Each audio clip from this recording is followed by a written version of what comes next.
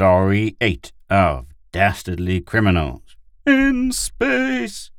Ed Reed Short Sci-Fi, Volume 4.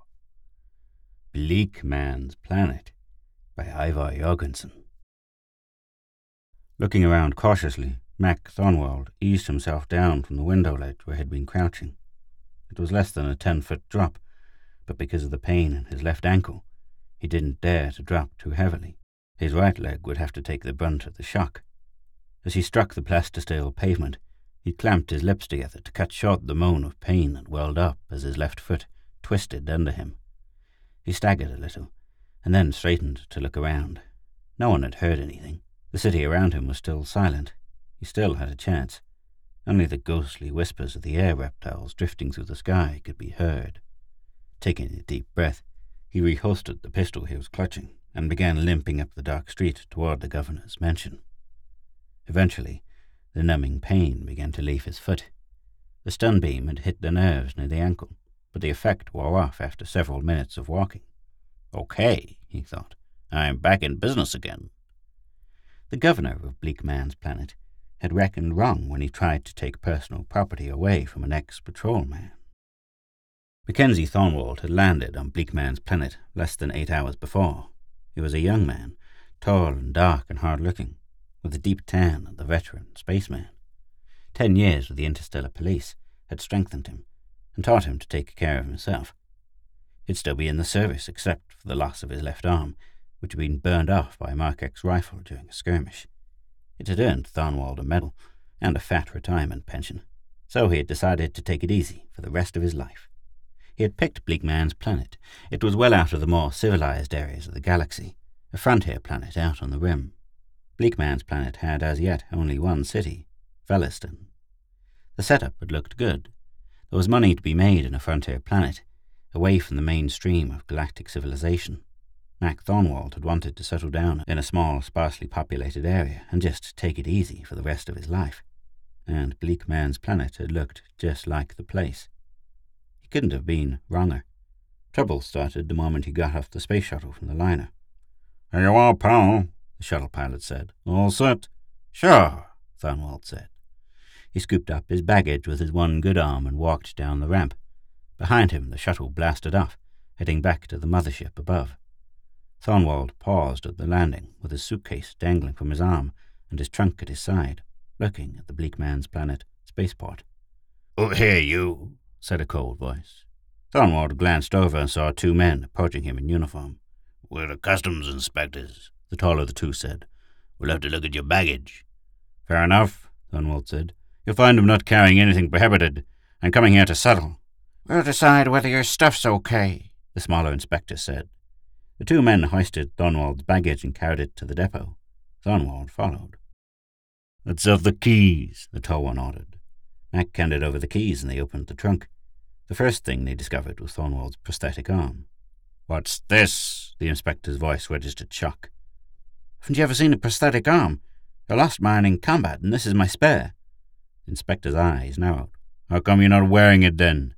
"It's starter-tuned. It's controlled directly from my neural centers, and the linkage isn't completely smooth yet. It takes time to learn how to use one of those things, and it's a strain learning. I don't wear the arm all the time." The inspector nodded. He turned back and continued to check through Thornwald's luggage. Finally, the 2 inspectors held a whispered conference and looked up. "What are you doing on this planet, Mr. Thornwald?" "I've come here to live. I'm a retired interstellar policeman." "We've noticed that, but this stuff looks suspicious. I think we'll have to hold you for questioning." Thornwald backed away. "What's that? What kind of questioning? Is this a shakedown of some kind?" "Orders of the governor," the inspector said. "Come on now, we'll put you away until the governor can talk to you himself." "Hold it, fella," Thornwald warned. "I'm a policeman, and I know the law. You can't lock me away without a writ." The other chuckled. "Oh no, want to see how?" Thornwald stepped forward and cracked his fist into the man's face, without waiting for further conversation. The man went toppling backward, but the second one moved in and quickly caught Mac's arm. He lifted his blaster and whipped it across Thornwald's face. Helpless, Thornwald tried to duck. The butt cut into his flesh just above the cheekbone, and he sagged limply. "You'll come now, I think." "In here, Thornwald." The door of a cell opened, and rough hands hurled Thornwald inside. The metal door clanked closed. Thornwald sat down on the hard cot in the corner of the cell and tried to rub the pain away. Nice welcome, he thought. Half an hour on Bleak Man's Planet, and I've had my baggage confiscated, gotten a pistol whipping, and got tossed into the jug. Pleasant planet. He rubbed his head and groaned. They give it to you bad, a voice said. Who's there? Don't jump, the voice said. I'm his cellmate. The name is Miller. I've been here a week. Thornwald squinted in the darkness and made out the dimly visible form of a man huddled up against the wall in the far corner of the cell. Just arrived, Miller said. Yeah, and I'm pretty puzzled about this damned rough stuff. What kind of world is this, anyway? Miller chuckled hollowly. A lousy one. You're new here. You haven't felt the worst of it yet. What do you mean? I mean that you're now the private property of Governor Lloyd Henderson and his paid thugs. I mean that Henderson runs this world, and there's nothing you or I or anybody else can do but knuckle under. Thornwald sprang to his feet. How is it the outside world doesn't know about this? How did it happen? Who is this Henderson, anyway? One question at a time, Miller said. Why doesn't the outside world know? Simple. No one leaves Bleak Man's Planet, so nobody finds out. Not even a space liner lands here. It's too unimportant for that. A shuttle comes down. As for how it happened, well, do you know anything about Thylamine? The cancer-curing drug? That's the one. It's made from narcos tree, which is found on Bleak Man's Planet, and a couple of other places. The leaves of the plant are rich in it. All you have to do is gather them and process them, and the drug can be made in quantity. Henderson's got the monopoly on narcos growing here. He was a big farmer originally who just bought everyone else out. Now he's the governor, and the Thylamine trade is in his back pocket, along with the rest of the planet. Thornwald kicked his foot against the wall angrily. Of all the lousy worlds I had to pick to come to live on. He turned to his cellmate. Why are you here? Miller shrugged. Why are you here? Why is anyone here? Anyone who crosses Henderson gets dumped in there. But I didn't cross him, Thornwald protested. I wasn't on the damn planet more than a minute before they grabbed me. There must be a reason. Maybe they think you're a spy from the Galactic Federation. That's what they fear worst of all. Someone getting in here and spilling the beans to the rest of the universe. That must be it, Thornwald agreed. I'm a retired police officer. They must think I'm here as a spy. He shook his head. I've got to get out of here. How are you going to do that? Just wait and see. He cupped his hand. Guard! Guard! He yelled a second time and a third. The sound of his shouting echoed down the prison corridor, reverberated from the walls hollowly. Guard! Guard! Okay, a bored voice said. Quit yelling. What's the trouble in there? It's my arm, Thornwald gasped. It's hemorrhaging. I'm bleeding to death. You were that one-armed fellow they just brought in. Yeah, come on. Get me a doctor before I bleed to death. There was a note of desperate urgency in Thornwald's voice that was so convincing he could almost feel his stump throbbing. All right, I'll take a look, the guard said finally. He fumbled with his keys and inserted one, while Thornwald drew himself to the floor and lay there, writhing in apparently hideous pain. Where are you? Down here, Thornwald said weakly. I can't stand up. The guard bent to see what was wrong, and Thornwald kicked upward at him. His boot took the jailer on the side of his jaw and knocked him backward against the wall. As he staggered there, stunned, Thornwald sprinted past him and out the cell door into the corridor. Get him, Miller! He yelled as he broke away. Bright sunbeam light spurted out as Thornwald left. He winced as it nicked him on one ankle, almost hamstringing him, but he kept going. Behind him he heard the sound of Miller fighting with the bewildered guard. Thornwald dashed down the corridor as well as he could with one foot nearly crippled, reached the window, hoisted himself up with his arm and crawled up to the ledge. He smashed open the window and shimmied through. He was out of jail now, or would be when he dropped the 10 feet to the ground, but he wasn't out of trouble yet, not by a long shot. The building up ahead was the governor's mansion, and that was the first stop, and he hoped the last. The customs inspectors had said something about taking his trunk to the governor. Good. Thornwald had to get to his trunk before much more time elapsed. His arm was in the trunk, the prosthetic arm. It was almost helpless one-armed, except where he could capitalize on the weapon of surprise. Once he got the prosthetic from his trunk, he faded into the shadows as a uniformed figure passed by. One of Henderson's policemen, no doubt, making the night rounds. Thornwald let the man go by, and continued to glide among the shrubbery toward the impressive mansion that was Henderson's home. Thornwald's mind revolved the situation over and over as he moved along. This world was Henderson's private property, and anyone who said different was jugged instantly. It was a world of terror, in which a harmless stranger could become a hunted fugitive in a matter of minutes. He reached Henderson's place. It was a walled mansion, as he expected. There are ways to get over walls, though, Thornwald reflected. He glanced around, found a strange-looking red-leaved tree whose angular limbs had the consistency of rubber, and dragged himself upward. He reached the bough he wanted, grasped it firmly, and swung out over the wall. He landed. A foot away from a snarling, blazing-eyed ball of fury, even in the darkness he could see the animal clearly. A Vegan Gaslick, all teeth and ferocity and mindless hatred, it snapped at the intruder. Thornwald launched a vicious kick at the animal, and there was the sound of needle-sharp teeth splintering against his boot. The creature howled and bounded away into the darkness. "So much for your watchdog, Henderson. Now for the real job." He tiptoed to a window and peered in. A uniformed man was in there, pacing up and down in a corridor. Thornwald smiled, picked up a rock, and hurled it through the window. The guard whirled instantly, presenting his blaster. "Who goes there?" Thornwald made no reply. The guard continued to peer out into the night. "Who's there?" he repeated. As if in answer, Thornwald hurled another rock through the window. This time the guard dashed out of the corridor, up the stairs, and out into the courtyard, where Thornwald was waiting for him with a third rock. "It's a good thing it wasn't my pitching arm I lost," he muttered gratefully as the guard crumpled. Swiftly, Thornwald extracted the guard's blaster and stepped inside the building. He edged down the corridor, blaster ready, and turned the corner. There was the sound of laughter coming from a room at the end of the hallway. After a moment's thought, he crashed the butt of the blaster against a window in the corridor, then flattened himself against the wall and waited. A few seconds later, a man appeared from the room beyond. "What was that noise?" he asked loudly. Thornwald glanced down the hall. The man who approached was one of the customs inspectors who had beaten him up that afternoon. He fingered the blaster stud and stepped out to block the hallway. "What?" "Put your hands up," Thornwald ordered quietly. "And if you say a word, I'll roast your brains in your skull." He glared at the man. "All right, where's my luggage?" The customs man met his stare grimly. "I don't know." Thornwald's one arm whipped out, and the blaster's barrel slapped the inspector across the face. A trickle of blood dribbled down. "Where's my stuff?" Thornwald repeated. "Henderson's got it," the customs inspector said sullenly. "And where's Henderson?" "I'm not telling." Crack with the gun barrel. "That's for this afternoon," Thornwald said. "Where's Henderson?" "Fourth floor." The man gasped. Thornwald hit him again. "You sure?" "I'm telling the truth. Fourth floor." The gun descended again. Satisfied, Thornwald left the other crumpled on the floor and started up the stairs to the fourth floor. He wanted Henderson now. More than anything, he wanted his missing left arm back. Half a dozen times in the last 30 minutes, he had cursed the frustrating necessity of fighting with only one hand. Even the prosthetic would do, the steel-thewed robot hand that he controlled with his mind. But for the present, he'd have to manage with one hand. He mounted the stairs and emerged on the fourth floor. An array of rooms confronted him. Which was Henderson's, he didn't know. He started to enter one, picking it at random.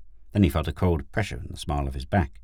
"You can stop right now," a deadly-sounding voice said. "There's a blaster in your back. Close that door." Without turning, Thornwald backed up and closed the door. "Now come with me," the voice said. "I'm taking you to Henderson." The blaster prodded, and he headed down the hall to another door. "Mr. Henderson?" "Yeah," said a voice from within. "It's me, Leswick. I caught a prowler wandering around up here." "Right out," Henderson said. The guard named Leswick prodded the blaster harder into Thornwald's back. "Mr. Henderson will take care of you," he said ominously. The door opened and Henderson stood there. He was a short, pudgy man with thick jowls and a soft, fleshy pink throat. He was wearing a black dressing gown, flaked whitely with dandruff. "Who are you?" Henderson asked coldly. "I think he's the cop who landed today," Leswick said. "Didn't they say he had only one arm?" "That's the one, all right," Henderson said. He reached out, grabbed Thornwald by the collar and yanked him into the room. Covering him with a blaster, he said, "Go downstairs and get a couple more of the boys, Leswick. We'll see what we can get out of this fellow." Thornwald glanced up at the trio of uniformed men facing him. "I'm not saying anything."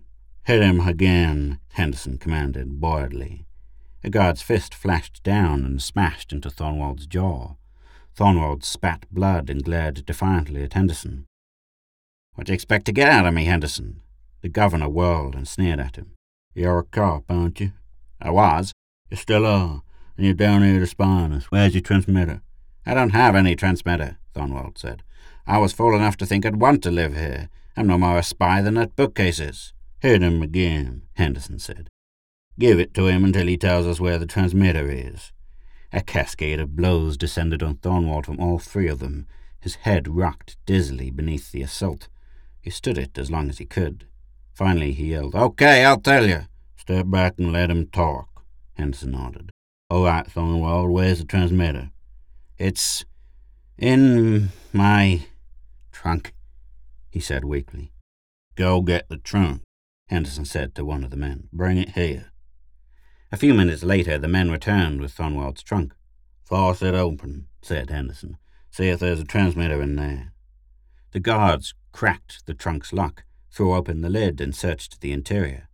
Thornwald watched impassively as his shirts, tunics, ties, cloaks came flying out to land in an untidy heap on the floor. "Well, there's nothing in here but clothes and things," the guard reported. "And," he gulped, "there's some kind of arm in there." "Arm?" Henderson repeated in surprise. "It's a man's arm, boss." "My prosthetic," Thornwald said. "I lost my arm in a space battle." "And where's the transmitter, then?" "It's concealed in the arm," Thornwald said. Henderson frowned. "In the arm? How?" "Surgically implanted," said Thornwald. "Take a look if you don't believe me." "Give me that arm," said Henderson. The guard fished the prosthetic reluctantly from the trunk, and, handling it with the utmost delicacy, carried it over to Henderson. The governor took the arm, examined it curiously, flexed the curled fingers. "Where's the transmitter?" he asked. Beads of perspiration sprang out on Thornwald's forehead. His neural network leaped out, made contact with the nerve mesh of the arm. He was just 5 feet away from Henderson. That was close enough to activate the prosthetic. Now, he thought. The arm suddenly came alive in Henderson's hands. Before he could do anything, the fingers spread, grasped, reached upward, and wrapped themselves around Henderson's fleshy neck in an iron grip. "That thing's got the chief!" Thornwald held up his hand. "Tell your men to drop their blasters, Henderson. I assure you they can't kill me quick enough for me not to crush your throat with that arm." Henderson emitted choking, strangling sounds that might almost have been, "Drop the guns." The governor's flowered face was bright red, and where the fingers dug into his throat, the skin was a bloodless white. The 3 guards looked around in dismay. "Don't shoot him," Henderson nodded. "Drop the guns." The blasters clattered to the floor.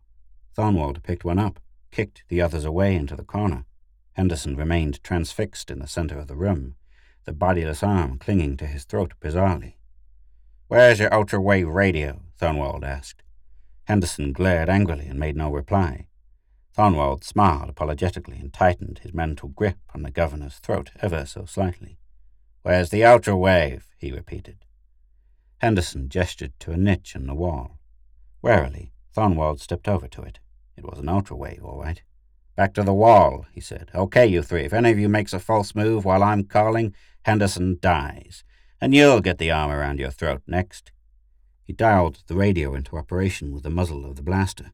There was a crackling sound, and then an operator's voice said, "Yes?" "I want the Interstellar Police," Thornwald said. IP, said a metallic voice a few moments later. "This is Mac Thornwald, retired captain. You know me?" "Sure, Mac, what's up?" "Listen carefully," Thornwald said. "Get a patrol ship right down here now. Bleak Man's planet. There's trouble here. It's under control now, but the planet will need a complete mop-up." "That's the place you were supposed to live, isn't it? A quiet little secluded planet out in the corner of the galaxy." Thornwald smiled grimly. "It'll be that way soon," he said. "Just as soon as you clean up a bunch of cheap crooks who can't beat a one-armed man."